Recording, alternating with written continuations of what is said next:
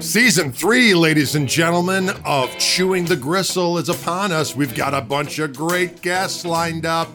We're going to let the good times roll. Are you ready to pound the gristle? We ride. Brought to you by our good friends at Wildwood Guitars in beautiful Louisville, Colorado, and Fishman Transducers of beautiful Andover, Massachusetts. This week on Chewing the Gristle, we have the mighty and epic Vernon Reid from the band Living Colour, guitar player extraordinaire, writer of many epic riffs and songs. I can't wait. Let's get into it. Vernon Reid.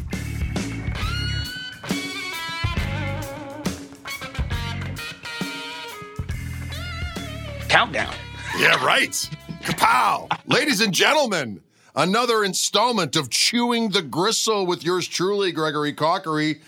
I'm here with the mighty Vernon Reid of Living Colour, someone I've looked up to for a long time, big fan of the band, and I'm also a fan of your Twitter game is quite robust. Oh, thank you. And I applaud you for it. So how you doing? What's happening? How can I put it? Too much and not enough. A lot, I'm going. Interestingly, current events. I'm flying down to Atlanta tomorrow. Living Colour is playing the Shaky Knees Festival down Atlanta, and in fact, we're sharing a bill with Wolfie Van Halen. Oh. Yeah, which I'm thrilled. We're gonna, I think, get a chance to meet for the first time. I'm a huge fan of his Mammoth project. I think it's fantastic. I mean. Indeed. And particularly, in the shadow of, the tragic loss of his pops. But, right. I'm so thrilled with what Wolfgang is doing because he is his own man, a great player on all of these different instruments, but fantastic vocalist. And he's got a real... He's about something, he's building this context that feels incredibly genuine to me. And I'm a big fan. So I'm looking forward to hearing the set and looking forward to playing. It's a weird time to tour and do, right. It's unsettling. I'm not completely, of course it's work. I'm happy for it to happen, but it's also bananas. Right, absolutely. Well, we heard you a little bit at Summerfest in Milwaukee here this past summer. Oh, yeah. And of course, Summerfest is, like every other festival has been adjusting because of, COVID. Was it going to happen? Was it not going to happen? Then they moved it to, instead of being, 10 consecutive days in June and July, they mixed it to, these several weekends in a row in September. So we had no idea who was going to be there. So we're driving in. And we hear you guys, and we're like, I think that's Living. And my son is a huge Living Colour fan as well. He's like, oh my God! And then he checked out the whole show. And you guys sounded so good, and not that you wouldn't sound so good, but conversely, and I don't want to talk smack, Vernon, but we were opening up for ZZ Top, and I'm a huge ZZ Top fan. And a big Billy Gibbons fan, and of course, in light, of course, the tragedy of Dusty dying. I know, it's a tough. But it's a subject matter that I think is just an interesting one to address. Is the fact that, I knew from years ago we had done a show where we were on the same bill as ZZ Top, and we were kind of in a green room area. And we were hearing their monitor mix, right? And they play along with ancillary tracks, and sometimes they're not singing the stuff. And you're like, okay, well, the average civilian doesn't know and doesn't care. They're experiencing, and Billy's still playing, and his stuff sounds great. But as a musician, I say to myself at that point, because I've seen and hearing you guys, and you guys sound fantastic. There's no like phoning it in. Not that I'm saying that they're phoning in, but the context is different. And so many legacy acts, not that you guys, you know what I mean. Well, no, it's fine. We've been around a while. Yeah. They play with ancillary tracks and so on and so forth to kind of have the listener experience the music in a way that they're expecting, as opposed to it used to be back in the day where you couldn't wait to hear the live version of the band in whatever context they were in, because that was going to be a whole nother artistic expression. You know what I mean? As opposed to just a commodification that the civilian is expecting. You know what I mean? This is one of the big issues with music and the role that music plays in our lives collectively. I mean, it seems to me there was a time when the object of music, and music serves many different purposes. Like, obviously, there's just entertainment. Take my mind off my troubles. Right. And then there's music as almost the exact opposite, in that, you know, like, we're going to explore what's happening. Music is going to explore what's happening. And that could be in an emotional sense, you know, an emotional sense. This is very funny because generally it's divided between political and non-political acts, but that's not exactly right. I mean, even if someone's just singing about romance, right? There's a way that you feed what you're doing into the happy ending machine. Right?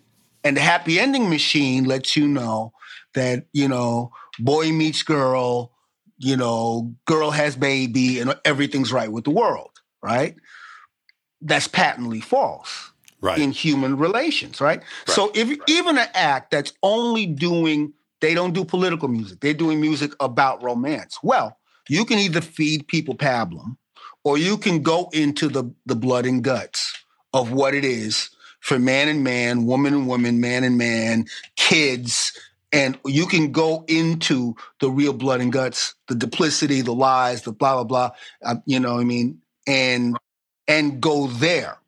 And certain acts go there. So there's experience, there's entertainment.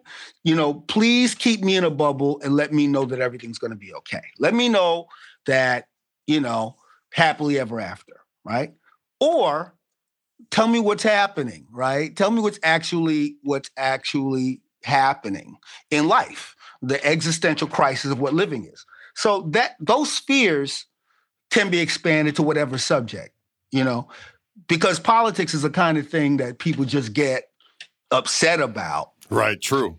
And it's almost, people get upset with that as a kind of distraction from the other existential crises that they're dealing with life. Politics is always in the background.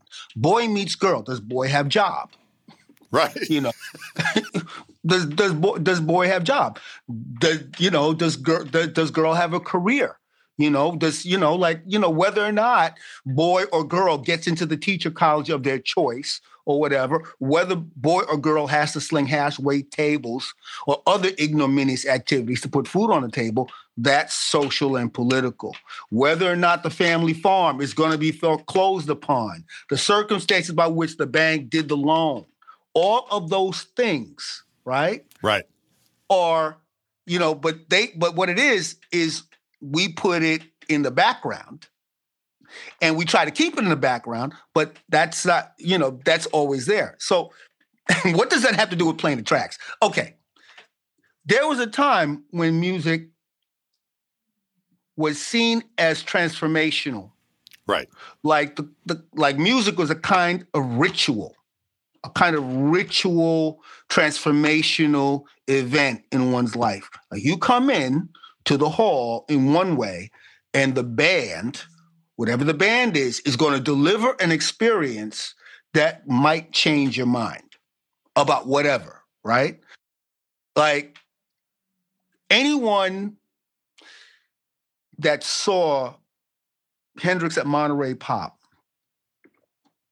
you know, and saw him set his guitar on fire, a lot of those people changed the direction of their lives. Like, you know, I'm going to medical school, I'm dropping out of medical school. Right. You know what I mean? That right. They're changing their major, or they're dropping out of college altogether, or they're not going to do their daddy's business because they saw something that was so beyond the whatever narrow dynamics. And that's one of the dangerous things about music. Music can take us out of whatever dynamics, our safety zones. When it happens like that, whatever the style is, that's a powerful thing. And for some people in the audience, that's exactly what they needed. For other people in the audience, it's terribly threatening. It's like you've literally, it's like when a man sees a really pretty woman. Why is a man, when they see a really pretty woman, why do they make an ugly face? You ever check that out? You know what I mean? Yep. And not to objectify, but there's a funny thing about attraction, right? There's the weird thing because it's disruptive, because this situation, there's a level of it where it stays, it's pretty and it's nice and it's pleasing, but there's a level of it like, what am I going to leave my situation? It's like the preacher decides to run off. It's like somebody's confronted with the thing that literally says to, well, now that you've seen this and now you heard what you're going to do. Right. It's the what you're going to do. And most music isn't really trying to take people to what you're going to do. Right. Really, you're trying to keep it really narrow and really we had a lovely evening and, we had a lovely time. And I was not threatened. Right. My existential crisis wasn't, nobody disturbed me. Right. Right. Well, that's and you know what? And there is there's validity. They're highly trained, exceptionally talented and gifted musicians that's what they do. They deliver, an impressive performance that essentially keeps everyone safe, right? Right, right. Well, there are other performers that's not their role. Their role is to shake shit up, shake stuff up, and you deal with it. Like, shake this up, good luck. Right. and that is a whole other focus.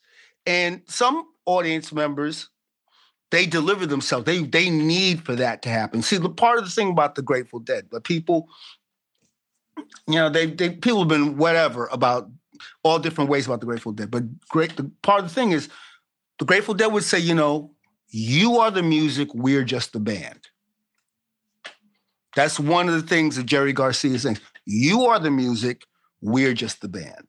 So we're the accompaniment to your transformation. We're going to go wherever we're going, and you're going to turn it into me. Your experience is like a kind of performance is a funny kind of contract. Like, on the one hand, what we hope for is for everybody to come in with an open mind and to just listen. But of course, people come in already listening. Like, they already know what they want to hear. And it can become a kind of dead ritual where the band is pretending and the audience is pretending. And that can, and weirdly, that can work because we built a culture. We've turned it into an industry, right? So I've had this thought recently about Hendrix. I'm not Hendrix obsessed, but he's one of my heroes. I am. Yeah. And the thing about Jimi Hendrix is this. I think Jimi Hendrix should be seen through the lens of a writer like Joseph Campbell. Like, Joseph Campbell talks about the hero's journey. And if you think about, literally consider what Jimi Hendrix did, going to London, with essentially a stranger, like basically having worked in R&B bands, having worked in rock and roll bands, doing talent shows, you know what I mean? Being the, playing with the Isley Brothers, playing with Little Richard, playing with Curtis Knight, playing with all these different people, and having in his head things he could never explain to anyone. He could never explain that he's doing the things and doing the steps and doing whatever. And in fact, he's doing it with a little too much enthusiasm, which is why he got fired from a bunch of these gigs, right? Sure, right, because rock and roll and R&B in particular are hierarchical. The singer is the capo. The singer is it. In fact, the singer's band is a reflection of the singer's taste. Like your excellence as a musician, back up, like you're a reflection of, I hired that guy. That guy's playing, he's in my band. He's in my band. That's the thing. So you play as well as you can to reflect on the taste of the person that hired you. Right. Right. So the hierarchy stays intact. Right. But when you step out and you start to burn the stage up with your thing, you're going beyond the boundaries. You know what I mean? Right. You go in a little bit. The saxophone player starts doing their thing, and the trumpet player, hey, wait, hold up. You know what I mean? Right. You're supposed to play some idiomatic things and get back in line, go back to the section. Right. And be thankful. And Jimi Hendrix, just like he would get his little 16 bars or 8 bars, and he would go to town, and, he would get the pink slip. Right. Because you're doing too much. Right. But he's young and he can't help himself, So when I think about all the things that he did in such a short amount of time, I mean, the idea of the guitar hero is a funny thing, but it literally, if I think of him from the standpoint of a Joseph Campbell, he really was one of the prototypical guitar heroes. He went on this journey. Well, I always, when I talk about how I look at the guitar players of that generation, particularly Hendrix. Hendrix is in a kind of a category of his own, but Cream era Clapton, I would put right there. Certainly Page early on. Bloomfield, all those guys in that particular generation of stuff. But it was almost as if they were on, as you said, Joseph, there was a metaphysical thing going on. You know what I mean? They were on a journey to find out the higher truth, and music was the vehicle. And maybe it was exacerbated by the psychedelics, but then of course it went to the other side where, it got diluted. But I think the initial trek there probably is what bore fruit. That's why they all burned out. They were like burning so hot. And then they overdid it. But be that as it may, whereas it like the guitar heroes that came afterwards, it's like, and I had the first 3 Van Halen records, but I was, I grew up listening to all the stuff my brother had, who was like 15 years older than I was. So it was all Hendrix and, Cream and Stones and all that kind of stuff. And I didn't get into the shredder thing per se at the time because of the fact that I didn't see the same intention. You know what I mean? Not to be, and of course I was more of a jag about it back in the day, but now I appreciate it all. But there just seemed, it was all about, the guys back then, it was like, yeah, they were on the search, and the chicks and the drugs and the party and all that kind of stuff were just kind of like sideshows to the trek. Whereas it seemed like, no, that was the intention of the latter folk. You know what I mean? That it was all about the chicks and the lifestyle and the limousines. It became an industry. It became something to do. I mean, the early pioneers of that whole situation, they were making it up as they went along. They were making it like sound reinforcement. Right. Like sound reinforcement evolved because they had to get the voices over the music. The music was getting louder and louder. The amplifiers would become more powerful. And they were using Bandmaster PAs. It simply wasn't on. And then plugging the microphones into amplifiers was horrendous. And then suddenly the engineers, the people it's funny, it evolved because people were looking and said, well, let's think about it. And they started to change the public address systems, and the public address systems became sound reinforcement. I mean, basically, when they went into the Santa Monica Civic Center back in the day, they literally used the public address system that was there, and the amps were louder than the public address systems. And then eventually, again, Grateful Dead was very much involved in the evolution of sound reinforcement. So all of these things evolved. Lighting. Lighting took on the whole idea of we want to imitate, we want the audience to experience an acid trip without having to be dosed. You know what I mean? They used to run projectors. Early on, they did this whole thing with multiple screens. They're running analog projectors, running snippets of movies, so that it was this really sensational sensorium, you know what I mean? And it was all really ragtag. It was all really, really, it could go wrong. It could go wrong at any moment. And that was people were having these moments and these experiences that were galvanizing. The audience was not that far removed from the star, even though the star on stage, the person with talent, there was a sense that the person with talent emerged out of the audience. Jimi Hendrix was a paratrooper. So when he did Machine Gun, he was relating, that's why Jimi Hendrix was beloved by Vietnam veterans. He just happened to do his service before they escalated the war, and him and Billy Cox would have been they would have been sent to Da Nang, right? Absolutely. That didn't happen. And he, even with, he was considered this hippie avatar. He was very ambivalent about the hippies. You could hear that if 6 was 9. Now, he wasn't against the hippies. He was cool with it.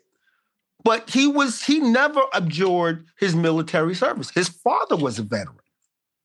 Father fought World War II. So all of that, his connection, when he says evil men make me kill you, evil men make you kill me, even though we're only families apart, that is a profound observation. And he's connecting, he's connecting with people that's not with the war, but he is connected with the grunt in the ground. And that Machine Gun from the second set is one of the most terrifying pieces of music I ever experienced. Because I heard it in the dark of my parents' basement, and I was forced to walk into I bought a record, and I'm walking in a rice paddy. I didn't buy a record to have bullets whizzing past my head. You know what I mean? You know what I'm saying? And but of course, it's also it was fantastic. It changed. It changed that experience. And then my experience, I was too young for any of all that. It changed my life. And I'm thinking people that actually knew what that was directly, I can only imagine the effect. Hearing that in a room in real time, it literally is unthinkable, because some part of that lived in the recording, which is a miracle in and of itself. It's funny, man. It changed, it grew, and it's become this. It's become massive, and it's become a kind of factory operation, and it's become an industry. And it's a bunch. It's a bunch of interlocking industries. And the question ultimately is, what is it for? What is it actually for? And that's one of the most troubling and unsettling questions for anyone to have to confront and answer. Because I say to people all the time, well, you're gonna have to dig. You're gonna have to find out who you are, and who you actually are is not going to be defined by your chops. Your chops. How well you play is intimately a part of who you are. The degree to which you're able to sit there and apply yourself for hours on end to play an incredibly boring thing, to play it perfectly, to play it well. But you're still going to have you confronted with that question, and why are you doing it for the external validation? People, you play your thing and people clap and they think, you know what I mean? You do it's kind of like you play the impossible thing. No one, what? And there's an industry of that, of just playing the impossible thing that no one else can play. And I get there's a satisfaction, but that's still not answering the question. And That's not to be anti-chops, not at all. That's not the point.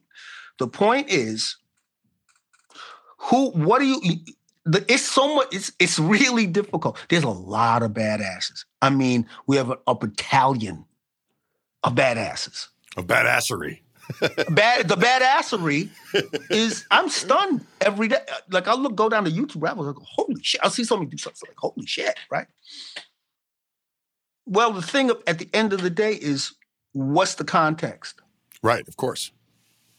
What's the context? Is there a song that frames what you're doing? You know, like, I always go back to Pop Staples, you know, because I know Pop Staples, you know, respect yourself, you know, playing his little Telecaster, you know, and it's perfection. It's perfect, you know, and that's, and how many people are aspiring to that with their guitar? You know, I mean, people are aspiring to be phenomenal. They want to be seen as phenomenal. Like, the idea of being understood and recognized as some kind of savant or genius in your time. Well, how many people are willing to be Van Gogh? Right, really? Right. Like, I mean that to say, how many people are willing to go to down whatever rabbit hole and find their essential self and put that out there for good and ill, whether people understand it, whether they get it, whether they don't get it, whether they applaud or they don't applaud. You know, how many people are willing to be Albert Eiler? You know what I mean? How many people are really willing to do things that are like head scratching? And I mean that to say, you know, it could be, you could play very conventionally, but your songs are bananas. Your thoughts are bananas, right?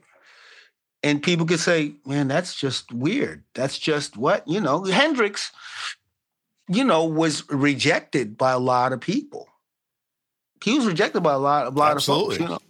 And he was incredibly misunderstood by people. You know, like there's some folks, you know, in the Black community, you know, they thought of him as a white boy, right?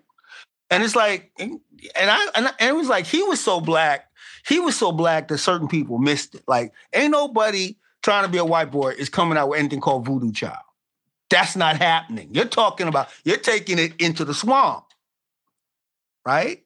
So he got a lot of who he was, and then certain people picked, like Ernie Isley, God bless him. Ernie Isley, he picked up on it, you know, and he helped that sound to survive. Stevie Ray Vaughan picked up on it. Frank Marino picked on it. Robin Trower picked up on it.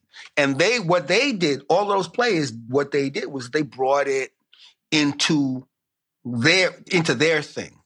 So so hearing Jimmy's influence doesn't diminish what they do. You know, the ecstasy of influence, you hear it. You hear it clearly. When you hear Stevie Ray Vaughan, you are hearing Albert King and Jimi Hendrix. You are hearing it. Right, exactly. It's in your face. But what's more in your face is this kid from Texas.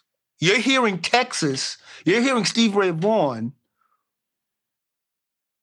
as much more than you're hearing his influences, even though you're hearing his influences. And that's one of the things that's so fascinating about the experience of a Stevie Ray Vaughan, because he's unabashed, and he himself is the dominant voice, even hearing the things where he's coming from. It's amazing to me. It's amazing. You know, so being influenced is not the problem. But I think a lot of people avoid who they are. I think a lot of players avoid who they are, and they get caught up in there's influence, but it's like you're not gonna be Allen Holdsworth. You're not gonna be, it's like, what are your processes? What are your natural processes? What are the things that you would play regardless? That's got nothing to do with your favorite guitar player. Like, what's you for real, for good and ill. And my main thing with even talking to people and even with myself is getting deeper into the thing that you are, because the thing that who you are, maybe everybody's not saluting your flag, right? So, right. and a lot of times, you get these books where people want to run away from who they are. They want to run away. They want to find the other thing. They want safety. Even though we all ran away to join the circus, and we're doing the most dangerous job in the world. It's crazy what we do, right? It's not the most dangerous thing. I mean, it's not. It's not right. like life and limb are not at risk. It's not. I mean, we're not. We're not the bomb disposal squad. Right. Exactly. I mean, to be frank, right? We're not the bomb disposal squad, but it's kind of like the person that's in the bomb disposal squad. It's like, why would you do that job? How would you get good at that job? If you make a mistake, you're toast, right? You're donezo. Yeah. So that idea of somebody that's their calling, that they want to make people safe, and they want to look at the device, and they're actually looking and say, man, how did this so-and-so wire this? Like their thing is like, okay, the clock's what? Okay, so that relay is okay. Okay, where's the power supply? And they're doing these calculations really quickly because they're fascinated. Obviously, they have a calmness of mind to approach the bomb and go, okay, we're going to snip that term. We're going to snip it over there. Okay, pull that down. And we're going to do that. Like, why would somebody climb K2? Well, they got to do it. Right. I don't get that one. Oh, yeah. Yeah. Why would you, the suffering? Well, again, in order to really be with the guitars are endlessly frustrating. It's a kind of a nightmare. Beautiful. It's a beautiful nightmare. It is. You're never done. Well, there's no doubt, absolutely. But the positive side of that is you're never bored either. It can be bored though. Guitar can get very, very bored. Like certain things, like playing certain things over and over again. Well, that's true. Yeah, absolutely. But the thing about it is the whole thing is to do these things. Trying to take in new information, trying to do these things in order to let all of that go and to be in the moment of the music. To be in the moment of the music, to be in the moment of the music is like sports, it's like a sports metaphor. Like you dribble. You go to the foul line, you shoot the ball. The only way you're gonna get good at foul shooting is you have to stand there and shoot and do the thing. And that certain players are not good at the line. Their thing is not that. So they're gonna go, and it's like it's gonna be if they go up, it's 50-50 whether or not it's going to be a brick. And other folks, you could tell, they just go up. There's no anxiety. Doesn't matter what the crowd waves. They, because they've done this so often that it's just like, oh, the ball's just going to go where I put it, right? And mind you, you're in the NBA. You're amongst the best of the best, and you suck at the foul line. Because it's like it's never been your thing. Your thing is something else. Your thing is the 3-point. Your thing is under the basket. Feed me the ball, it's going in. But when you're at the line, you're not good. And this is a thing, right? Like everybody, there's so many things. That's the beauty of guitar. Nobody plays everything. Nobody plays everything. And why that is, you have your polymathic players, your John Fives that play everything. You seem like whatever, it's like, but you don't have to be that. That's the fascinating thing about the instrument is that you just have to be you. You just have to get to that place where you're you. Now, if you're a studio guy, that's a different scenario. If you're working for yourself and you're doing your thing, that's what you. If you're in the other field, you got to play on people's records. And you got to be up on trends. And, that's a different kind of information that you got to take in. And it's a different scenario. Right. Well, what kind of stuff are you working on these days? What has been your kind of journey from Like, did you study properly back in the day when you were young? Are there things you kind of practice, or do you just kind of go with the flow at this point and just kind of make up stuff as you go along? I'm kind of going into I'm kind of in a, so I had teachers. I didn't go to, I did a little time in the Brooklyn Conservatory, very little time. I had great teachers that their lessons that they, Bruce Johnson, rest in peace, and Rodney Jones. Rodney Jones is a phenomenal jazz guitarist. He's played with Maceo Parker for a really long time. And a lot of the things that they taught me helped break me out of certain kind of patterns and things, out of patterns. And I'm still learning how to play guitar. There's still things that I want to assimilate, there are things that I want to execute. I'm kind of in a space where I'm trying to engage with it every day and do certain things, because there's in order for me to play with Living Color, I have to be able to execute these tunes, And I also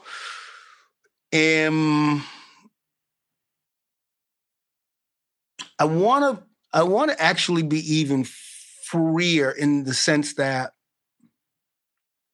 like when I'm playing like a song like Middleman, it's essentially a C minor blues. And there are certain patternistic ways of doing that.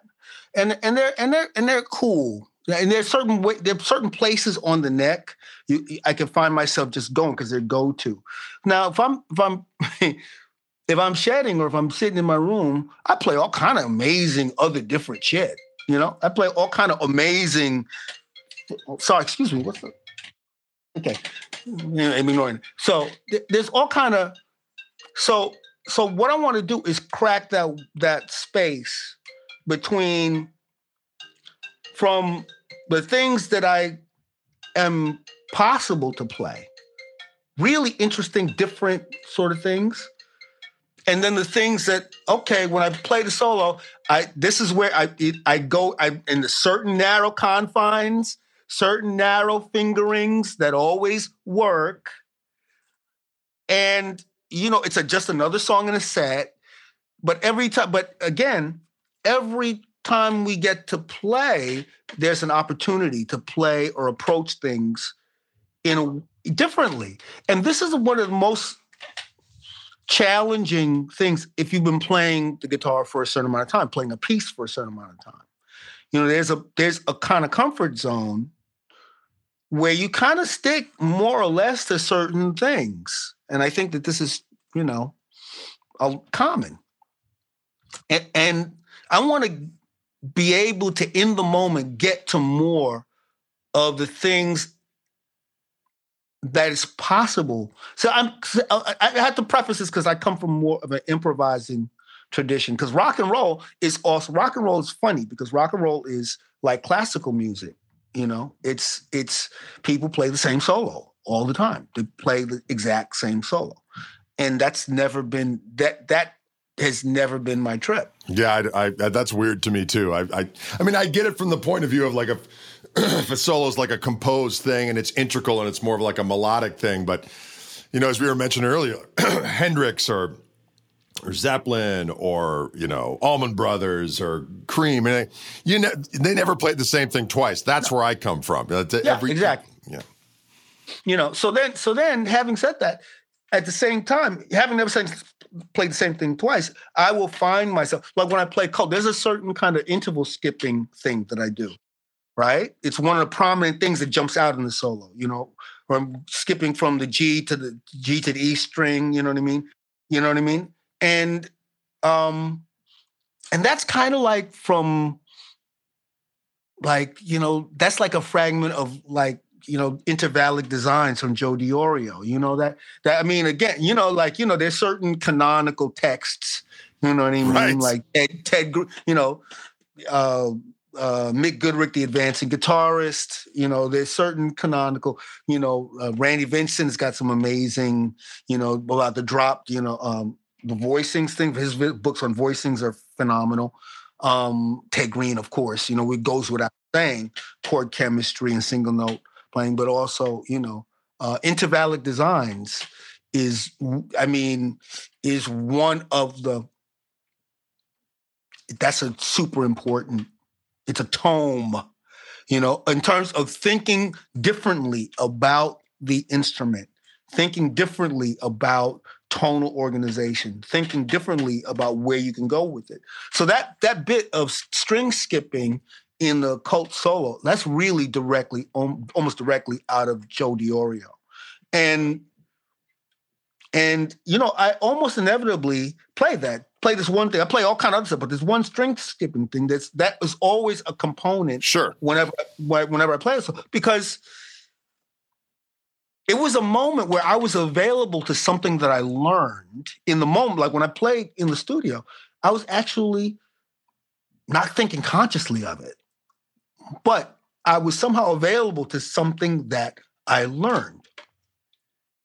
And now I go, well, damn, I could do that same thing, with, in different parts of the neck with different intervals, and I almost inevitably play this one passage because I dig it. But I'm also going, I wanted to get that thing and move it around a taste or think about it in other contexts. And this is a funny,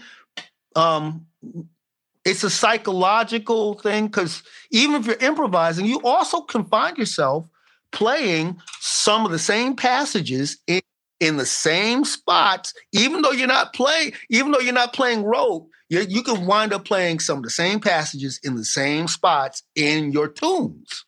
So it's like, so one of the challenges is like, okay, so how do I get? I don't want to get away completely, but I want to have the freedom to move away from it. I want to have the freedom to make other choices, as opposed to, okay, we're doing this, you're doing tour, you got a bunch of shows to do, and here comes Desperate People, and I'm going to play something like what I played last night. I kind of want to not do that. Even if I want to be like, okay, even if I want to feel as if, even if I use some of that phrasing, that I'm not chained to it, that I'm actually making choices in the moment, as opposed to, well, this is what I do here. It's kind of like tapping or sweeping or any of the discrete techniques. I can go through. I love tapping and do Sure. my own little version. Everyone's got their own version of tapping, right? It's a beautiful thing. I can, on the one hand, I dig it, but I wanted to show up naturally, as opposed to, oh, now I tap now. Right, I got it. Yep. You know what I mean? Or this is where I start, and then it becomes like, you know what I mean? And but I can go for days without doing it. I can go for days without doing that. So the thing is, over time, in your own vernacular, you'll have things that like little phrases, little techniques, little approaches that are part of your personal repertoire. It's part of the thing for me, is expanding this personal repertoire. And having access to the things, approaches, phraseologies, and things that I already have, but how can I have myself open, blank, tabula rasa, prepared, hands ready to do, ears open, hands ready to do the things, and also have the forbearance to not do the things, right? To not have to blaze at all times, right? Because that's also I don't want to necessarily have to feel compelled to play. Right. Well, I always make the analogy of just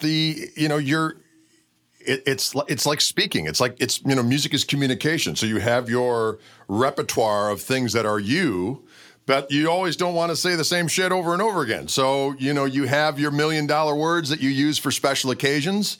And when you're in a rarefied situation, you want to sound a little bit more, erudite. You let the good times roll, but sometimes you want to just sling the hash and swear like a sailor. And then there's that as well. So I saw B.B. King one time open for Miles Davis at the Beacon Theater in New York City. And B.B., as we all knew, played over 300 shows a year. And he had, he'd go up and he'd let the good times roll, get Lucille and do his thing. And a lot of his shows, not all to denigrate at all, but a lot of the shows were entertaining for tourists on a level, the blues tourists, right? He was an ambassador, right? So I'd seen B.B. play, Mr. King play a few times, and there was a double bill. It was B.B. King opening for Miles Davis. And Mr. King, at the start of the show, he said, "What man? It is a great honor to open for the great Miles Davis." And he proceeded to singe the paint off the walls. I mean, he was playing Charlie Christian type of stuff. Oh, yeah, absolutely. He was wailing. I was like, holy shit. Like he was not, it was not the B.B. King that you saw on TV variety shows. Oh, I get it. And I'll tell you, man, and Miles came out, and I tell you, it was fantastic, but it took about 3-4 tunes before that mystique. Right. It was like B.B. went and, he kind of set the stage on fire. Well, yeah, a lot of people don't understand, B.B., of course, all the stuff everything you can hear Clapton, even Johnny Winter do, I mean, he would speed him up, but all that stuff B.B. did first. I mean, he has this pretty huge vocabulary, and as you said, a lot of times when he's playing for the civilians, he just sticks in that one zone and does his thing, and it's perfectly musical and great. But I'd seen him many, many times as well. And I remember one particular evening, his voice wasn't quite up to par, so he played more, and he did all of that stuff. He did those kind of Charlie Christian Django-isms, you know what I mean? Mm-hmm. And it was like it's there, it's always there, It's amazing. It's like, oh, y'all don't know about me, huh? Right. Absolutely. Yeah. Yeah, man. It's something about, man, seeing certain performances and certain performers and just experiencing, I remember seeing Weather Report. They were on the 830 tour. They were on the tour they were like touring on Heavy Weather.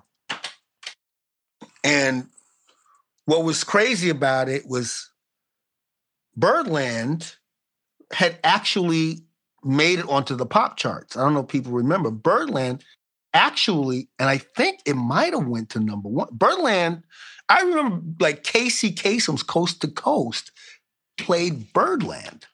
Like, it's like, what?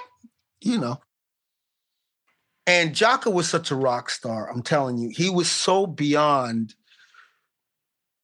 It was, there's a lot of hyperbolic stuff said about Jocko, but he was touched with a certain kind of greatness, for real. And seeing him, again, at the Beacon Theater, where I saw Santana and so many other artists, he was in this, it was not just the zone of the music, it was like the spirit of the times, almost. Like he, at that moment in the 80s, he literally was the instrumentalist that so much of the culture of jazz and rock, kind of pivoted on this cat. Right.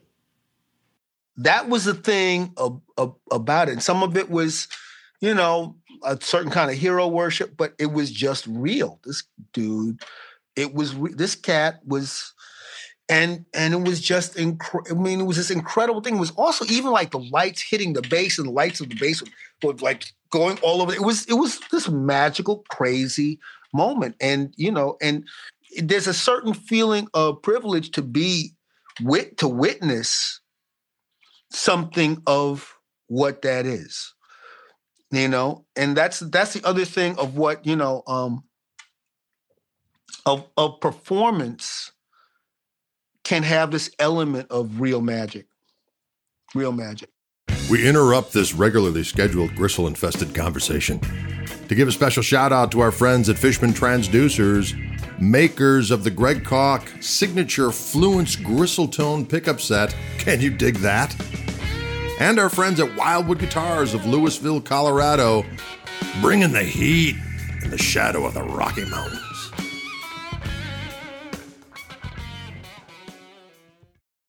And I was going to ask you, because you're an East Coast individual, and I just discovered this guy, I think it was maybe 3 months ago. Someone on Twitter said, "Hey, have you checked out this guy?" And I was like, "No, I haven't." And I did the deep dive, and I was blown away, and I thought, and it depressed me because I had, for whatever reason in my purview, I just never heard the name, never, read it in any circles of where to connect the dots to. And I thought, how could someone like this exist and not be known? It was Jeff Lee Johnson. Did you have any encounters with him? Oh yeah, man, Jeff.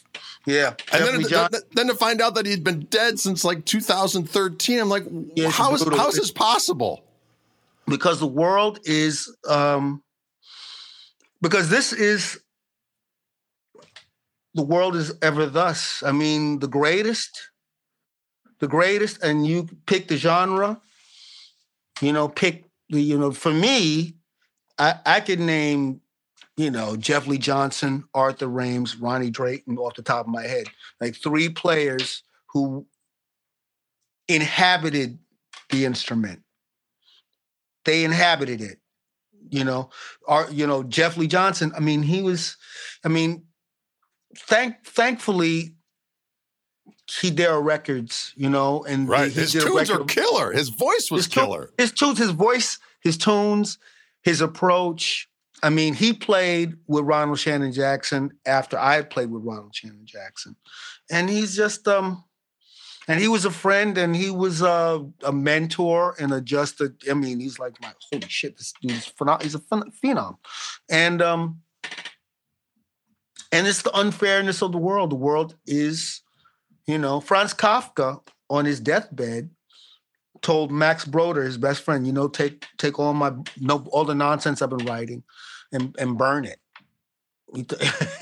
And thankfully, and in order, Max Broder defied his best friend's wishes, and the world is a richer place for it.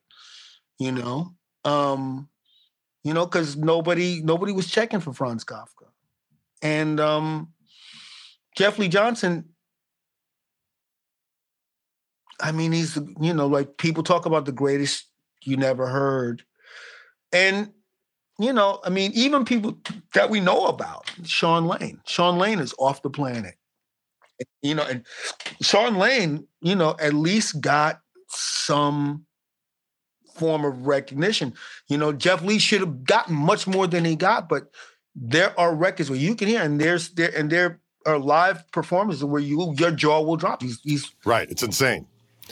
What I love so much about him, though, is that he, when you're listening to the stuff, it's just, these are my tunes, this is how I play, and I am not coming to you. You're coming to me because this is what I do, and that's it. And that is my favorite, because so many people are like, what can I do to become this, that, and the next thing? And other people go, this is what I do, and eat shit. You know what I mean? And that, Oh, yeah, that's like Mono Neon, right? Like Mono Neon right now is, I mean, he's like if you took Bootsy, Jocko, and Hendrix on the bass. Like he's a lefty. You know, I've actually had been blessed to play with him with DJ Logic and Daru Jones. You know, I've done a few things with them, right?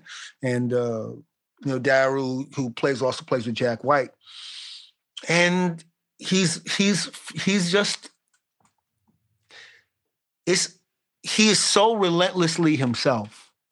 I mean, he's exactly exemplifies what I'm talking about. I mean, you know, before Prince passed, it was inevitable that Prince was going to find Mono Neon. It was inevitable. And they found it because Mono Neon out of Memphis, he's just cutting his own path through the world.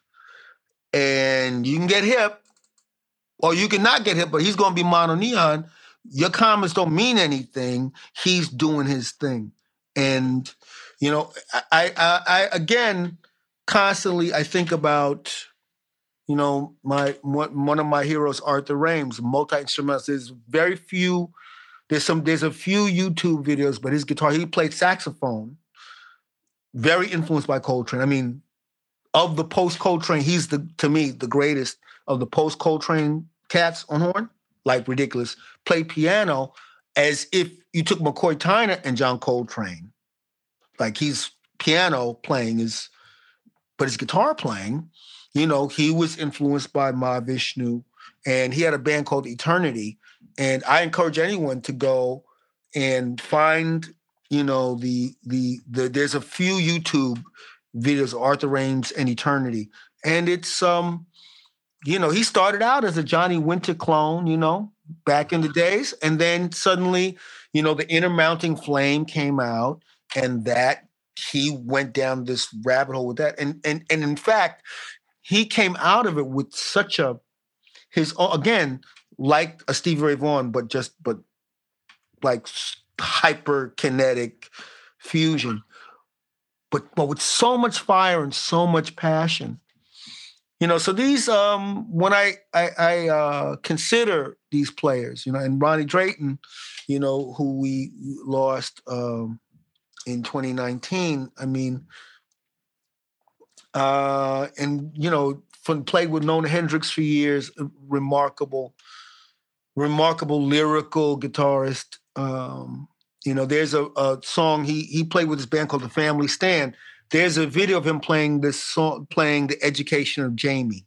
Like, I would suggest go on YouTube and check that out. He's soulful, remarkable, original people. And you know, this is a crazy thing. Some of us, you know, we've gone on our journeys and we've gotten to a place where people know who we are, they know the work, they become familiar.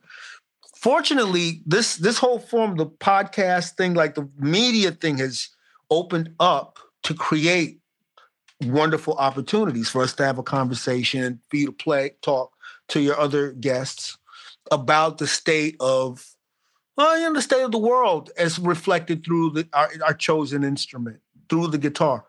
And all of the things are there.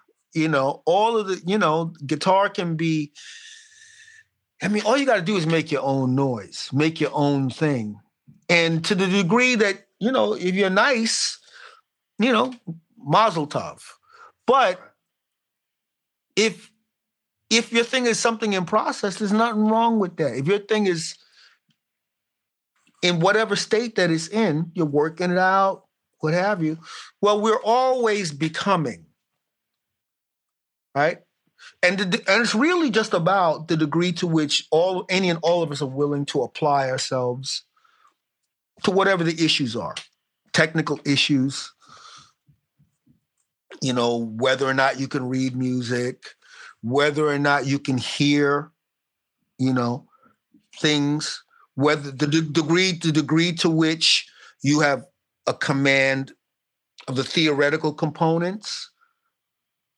Well, it's a funny thing, you know, like I think about my friend Ben Monders. Like Ben Monders, like theoretically, yeah. Ben Monders harmonically, one of the most, him and Wolfgang Muthspiel, harmonically extraordinarily advanced. But don't have to be that. Think about Duane Allman. Duane Allman, I don't think Duane, you talk about Lydian to Duane Allman. He was just looking at you like, I don't know. He might have been, I suspect people like, what? Right. Because, I just bought a record of his last performance. There's a record of his last performance with the Allman Brothers. Right. Before the motorcycle accident. And man, I tell you, that Scottsboro Blues. Right. Ain't nobody messing with that. No. Nobody's messing with that. His slide playing, there's. Oh my God! What's so great about him is he was fearless, but it sounded vulnerable because sometimes the intonation would just be it'd curl your toes. You know what I mean? That's it.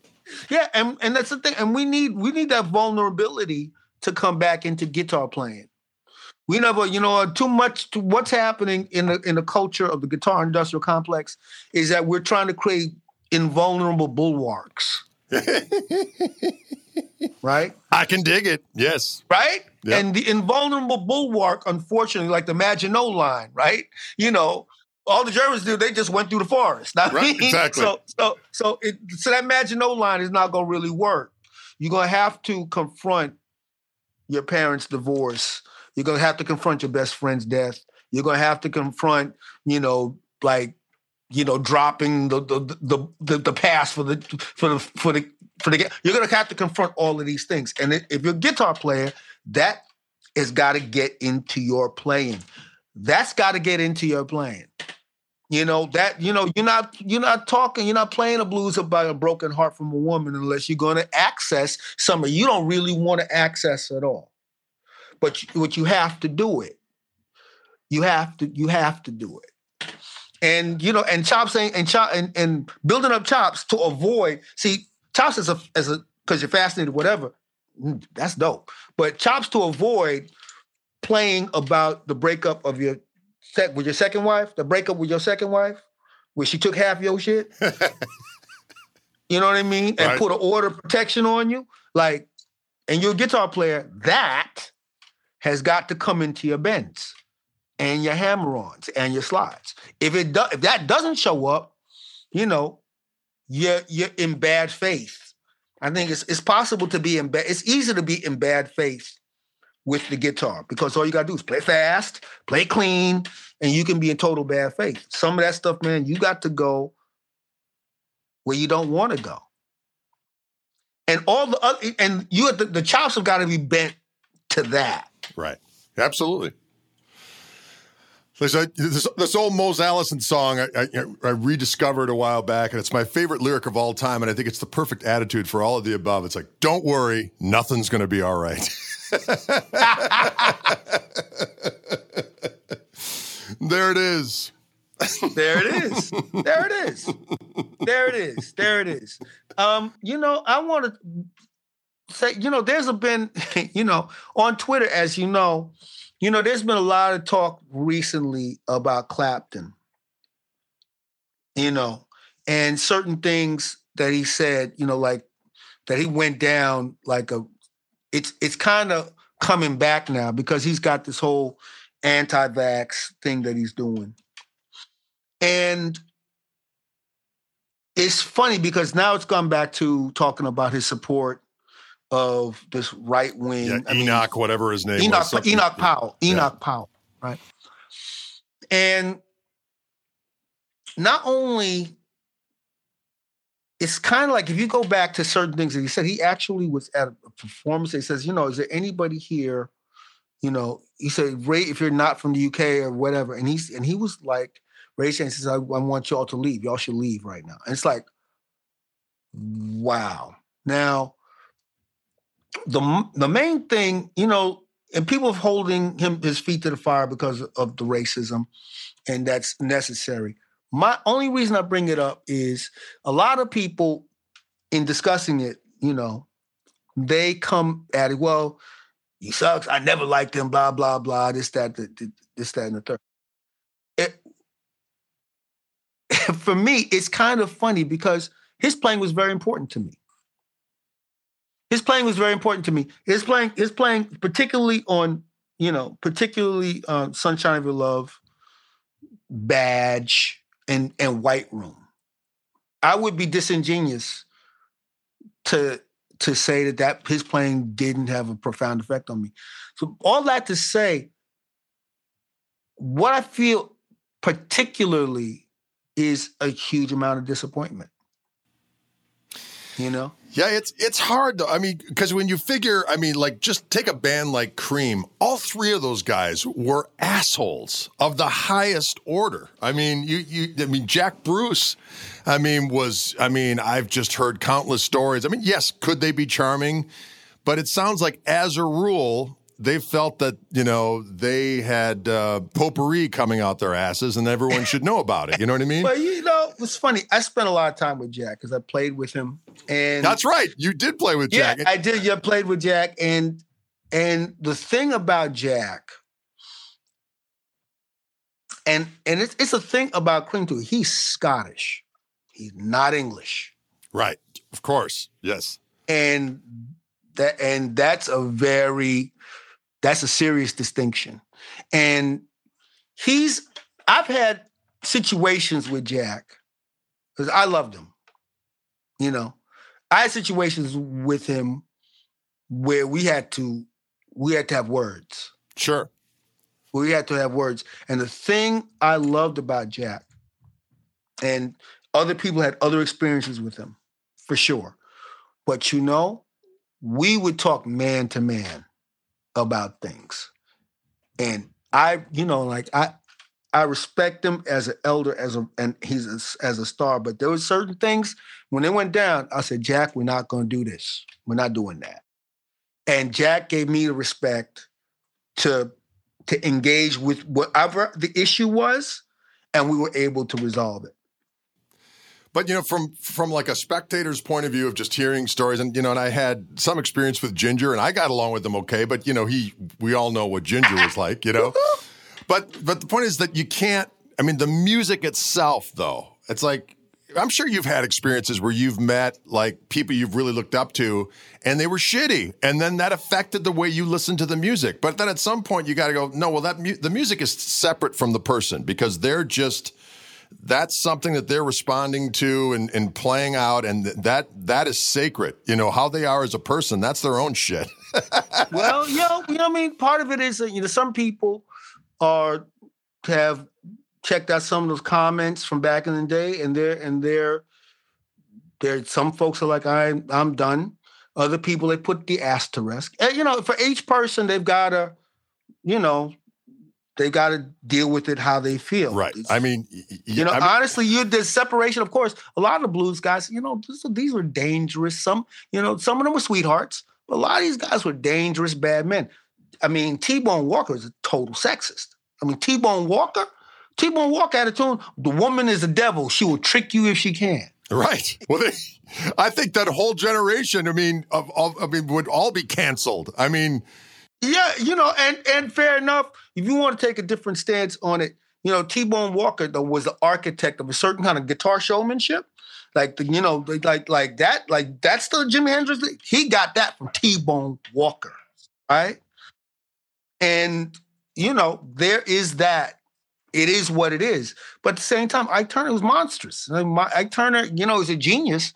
But, there's a Netflix, there's a documentary, Tina Turner documentary. And when you see the still photographs of Tina Turner from around that time, this is a woman living in abject terror. Right, of course, yeah. This is a woman living in abject terror for her life. She oftentimes came off the stage with Ike and was like, he's going to kill me tonight. Right? And that can't be, and at that level, that can't be swept under the rug. I agree. Again, there's there's the ne'er-do-well, and then there's the abuser, right? There's the put a black mark on this person's name because they did whatever. But then there's like, it's like, like, I mean, like, what's love got to do with it? The theatrical film, that was a great film. But when you see the document, when you see the look in Tina Turner's face, you can't run from the fact that this woman was on a nightly basis was terrified of her husband. And we got to deal with that. And he was a phenomenal producer and innovative, but we can't get away from the fact. You know what I mean? And whether that means cancellation or whatever, but it is like, once I got really hip to the stark reality, it's made me, it's weird. It's like, okay, so innovative dude, but not a good person. Not a good person. Right. Like we have to deal with the fact, that Phil Spector is a murderer. Right. I mean, and he was, that gun was gonna go off. He brought guns to sessions. He put guns on the mixing table. You know what I mean? This is the dude that produced Imagine. Right? Irony of ironies. This is the dude, like everybody that wants to have that moment of inner peace and tranquility, we put on Imagine. But the dude that produced that murdered that actress. And both things, the dissonance, the cognitive dissonance exists. And yeah, and the Clapton thing is interesting because you to your point, you do have the people like, oh, I never liked him anyways, or they'll say something like, well, Peter Green was better, or you know what I mean? They immediately go to these cheap shots, and it's like, well, the guy said horrible stuff years ago that's unforgivable. So did he come out and say that he was sorry? There's really no evidence to say that he did. And then, so you have that, and then you have him taking a stance on this stuff, but of course a lot of that has been taken out of context in terms of this and the next thing. But it's really, it's strange times, and then people want to politicize everything, and we want to get away. Well, see, the thing is, as I said earlier, Boy Meets Girl, it's political. Does the boy have a job? Right. You know what I mean? Right. Not to politicize everything, but there are things that, like, he got everything that he has from black music. Absolutely, no doubt about it. And that's the part of it that stings and is, when he said, I want the Wogs and the Jamaicans out. I Shot the Sheriff saved his career. Hello, exactly. So just the level of sheer ingratitude is staggering. And that's the point, and that's, it's not even to get into a labeling thing per se, but it's I Shot the Sheriff. That was happening. He had covered that tune. When he did that thing in Enoch Powell, he had covered that tune like a year or two before. So it wasn't ancient history. It was right there. And he's talking about Jamaicans Get Out. My family is from the Caribbean, and they left. I was brought up in Brooklyn. They left. I take it, so my own stance on it is like, you know what? If my parents had not left, he'd have been talking to my parents and talking to me. So it's less abstract and less about name calling, but about, he was talking about the people that came to London to rebuild London after World War II. This is about colonialism, right? And it's about a colonial sense of being English. That's what animated his statements. Right. I get it. And they, anyway. I get it. But at the same time, I tap my toe to lay down Sally too. You know what I mean? But both things are true, and both things, are just, there they are. And then there's another aspect to it as well, is that, he is a sober guy, he works a program, and there's all of that. So certainly that's a huge thing. And and certainly I think, you hear the term, dry drunk. You get a little maniacal when you're not, kind of in the right mental space. Yeah, but drinking. I know plenty of people that are drunk. I'm not trying to excuse the earlier. I'm not trying to excuse the earlier stuff. No, you're not. And also, he's had tragedy. I mean, he lost his son. He's had tragedy in his life. I'm not going. That's, it's all of a piece. It's all of a piece. And this is. It's funny, man. I used to love Johnny Cash, because Johnny Cash was 100%. Johnny Cash, every time I saw Johnny Cash on TV, I felt like that's a real dude. He ain't faking for nobody. He ain't, you know what I mean? He's by all accounts that I've heard, he was not down with the racist scenario at all, right? I've always heard that he was, positive, but he also had problems with drugs and alcohol too. This is, and that's why his version of hurt, when Johnny Cash goes, "I hurt myself today," you feel it from the top of your head to the bottom of your toes. That's right. That's what we look for, right? That's real. It was funny. I went to see the Cream reunion shows, and I was like, White Room and Sunshine Bill. They weren't. I was like, they were okay, right? But it was when they did Stormy Monday Blues. They did Stormy Monday Blues, and that was the first time in that concert where Clapton came on the guitar. He came for real. Yeah, it's an interesting thing. I've talked about this many, many times. It's just the idea of the guy that existed up until 1970 was gone after that. So after his, he still as you said, wrote, great tunes and performed great and this, that, and the next thing. And as you said, Lay Down Sally, whatever you want to say. But certainly, the 24 Nights record at Royal Albert Hall, there's all kinds of cool stuff. But the intention, the kind of knife to the throat, that ended with Layla. Ended with Layla. Exactly. That ended with Layla. And the only thing, one of the things I never understood, and again, Eric's, everyone's their own person. They got to go through their own stuff. But you look at your past of what you did and you're like, yeah, I don't do that anymore, but I can do it every now and again just to give a nod to who that was. Or maybe I'll do an impression of what that was. But there's almost like, I don't even think he gets what was so cool about what he did back in the day. You know what I mean? I think he thinks, oh no, that was just a young kid jerking his gherkin. I've developed into this much more mature statesman. Sophisticato, whatever, Well, the blues is not something that happens at a remove. That's the thing. The blues, for real, it's become a kind of cliche, but when the blues is in the room, everybody knows what it is. When the blues, you can go to a whole festival and the blues, it can be all a series of just like metal, just like everything else.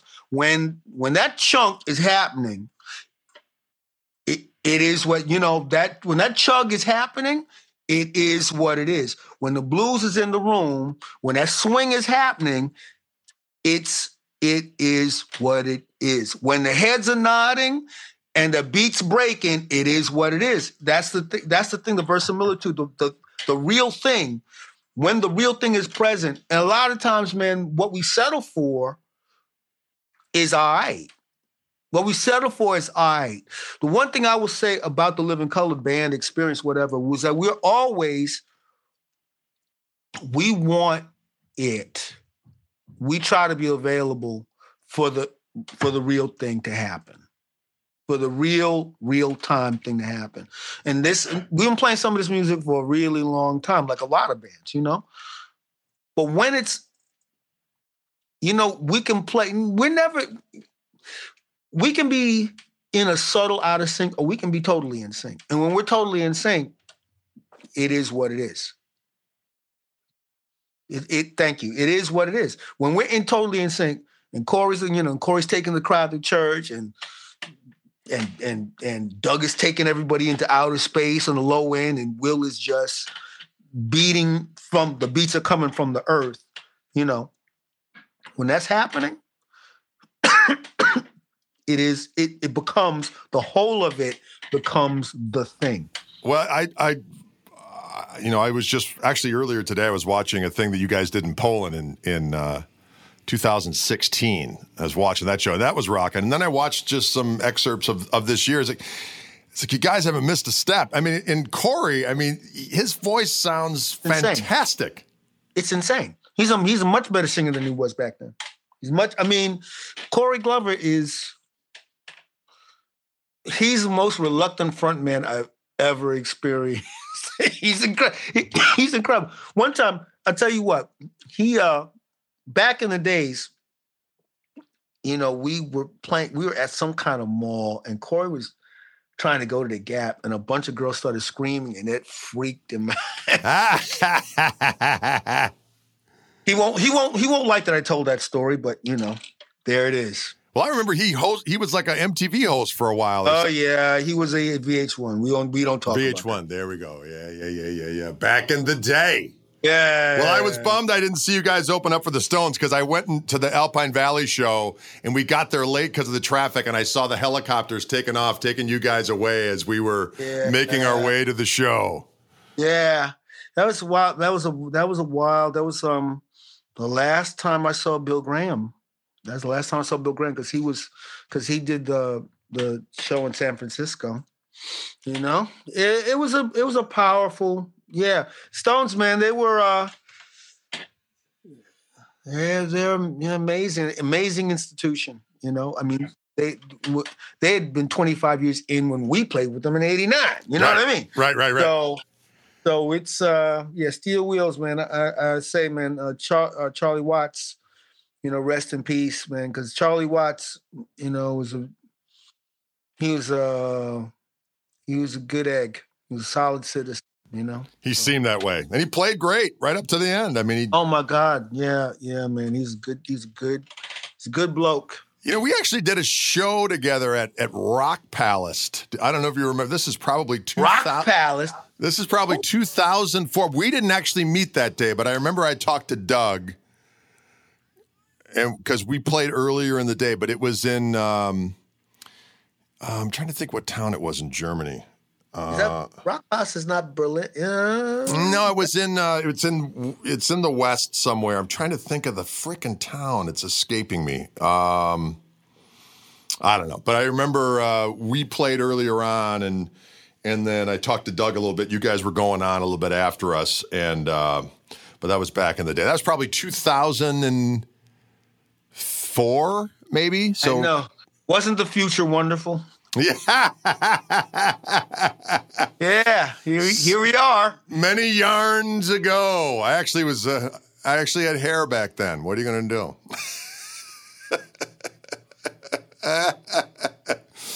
But it is wild to just keep on keeping on. I don't know what you were all doing. We should probably wrap it up here quick, so I know you probably got to go. But it's interesting now that shows are kind of coming together again. But I always like to just ask this question of folks during COVID, when everything shut down, and you kind of have, like the whole world did, you kind of have to reanalyze. Okay, what am I doing? What do I want to do? What don't I want to do?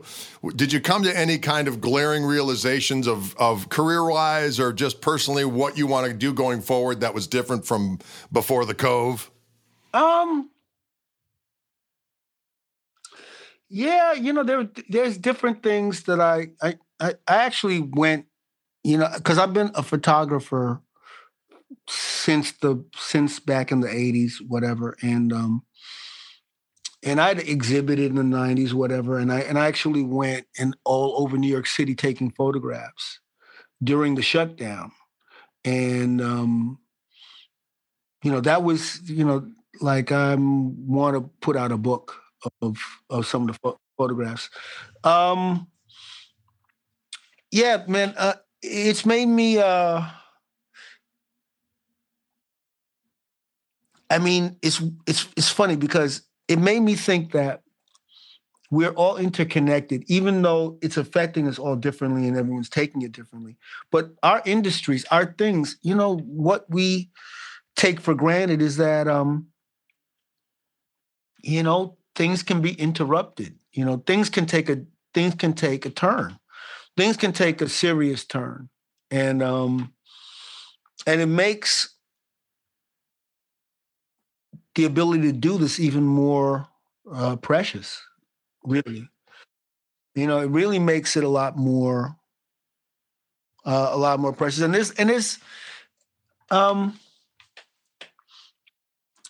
there's music to be written about what this is, from a lot of different angles, from a lot of different places. And I'm thinking that hopefully by the springtime that this will start to recede. But, we kind of can't like, I think there's a sort of willful pretense. It's the only way to function is, okay, this is going to be over soon. And I think it's going to be over soon, but it's a real, one never knows. You know what I mean? It's a very unsettling, and also connecting. It's important to connect to people that you care about, because, we lost Living Color. We lost our first sound person, Judy Marinas. We lost her to COVID complications. We lost the trumpeter Wallace Rooney, who a great trumpeter who had sat in with us on a couple of occasions, and that's just important to recognize the fragility that we're all interconnected, like, also like appreciate the things we have, and like, we all want to get the latest stuff, the latest this and latest that, but it's like, it's interesting, this whole supply chain thing. Right. Its supply chain is fascinating, because think about it. Products are being advertised as if you're going to get one. And it's like, actually, the whole Nam Boogie, it's an empty box, right? It's an empty, so they show you this is going to do the thing, that's going to do the thing, that's going to change the thing, and they're going to help you out. Well, now, those things may be delayed. Oh, absolutely. There's no doubt about it. Those things may be delayed. So it makes, it's almost like a reevaluation of things, as well as health, as well as the possibilities of the unexpected, like making the most of the stuff you got, as opposed to like, okay, going to automatic, oh man, this is the latest, blah, blah. Well, people are saying, do your Christmas shopping now, because if you're thinking about shop, that is not going to be where you think it is. Right. So yeah, so those kind of things are, but really more than anything else, connected with people. And another thing too, I've gotten to do some kind of independent film documentary stuff. And I'm thankful for that. I'm thankful for the opportunity to work on my particular director, Brad Lichtenstein. He's a good egg. He's a good egg. And we just finished a film called Messwood, and it's about a high school football team in Milwaukee. It's good. It's a good little film. I'm in Milwaukee. Are you? I am. Oh, right on. Yeah. Right on. 371 Productions out of Milwaukee. No way. Wild. No, that's wild. Oh, yeah. Oh, yeah, man. Yeah, a bunch of his films, we have a film, When Claude Got Shot, which is about gun violence. And, it's a film about gun violence in which nobody died, but everybody's been impacted, And,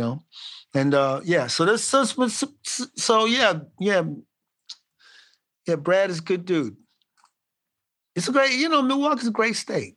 It's got its issues. It's got its issues. Yeah, no doubt about it. But it's It's one of those places where it's you get a big city vibe without all of the horrible things of a really big city. I mean, there's plenty of, but it's just not as exacerbated a millionfold. But anyway, that's where I grew up. That's where I stayed. Doggone it, and it's right in the middle. It's right in the middle of the country, so I can fly anywhere. All right, my friend. Well, thanks so much for taking time. It was great talking with you. It's a real pleasure, bro. Likewise. Real pleasure. Hopefully we'll cross paths again in person one of these days. I look forward to it. Likewise, my friend. All right, take care of yourself. Right now. All right, bye-bye. You do the same, man. Bye-bye. Thanks so much for tuning in to Chewing the Gristle. We certainly do appreciate it. On behalf of Wildwood Guitars of Louisville, Colorado, and our friends at Fishman Transducers, we say, don't be a stranger now. Keep on coming back. We're going to keep on giving her.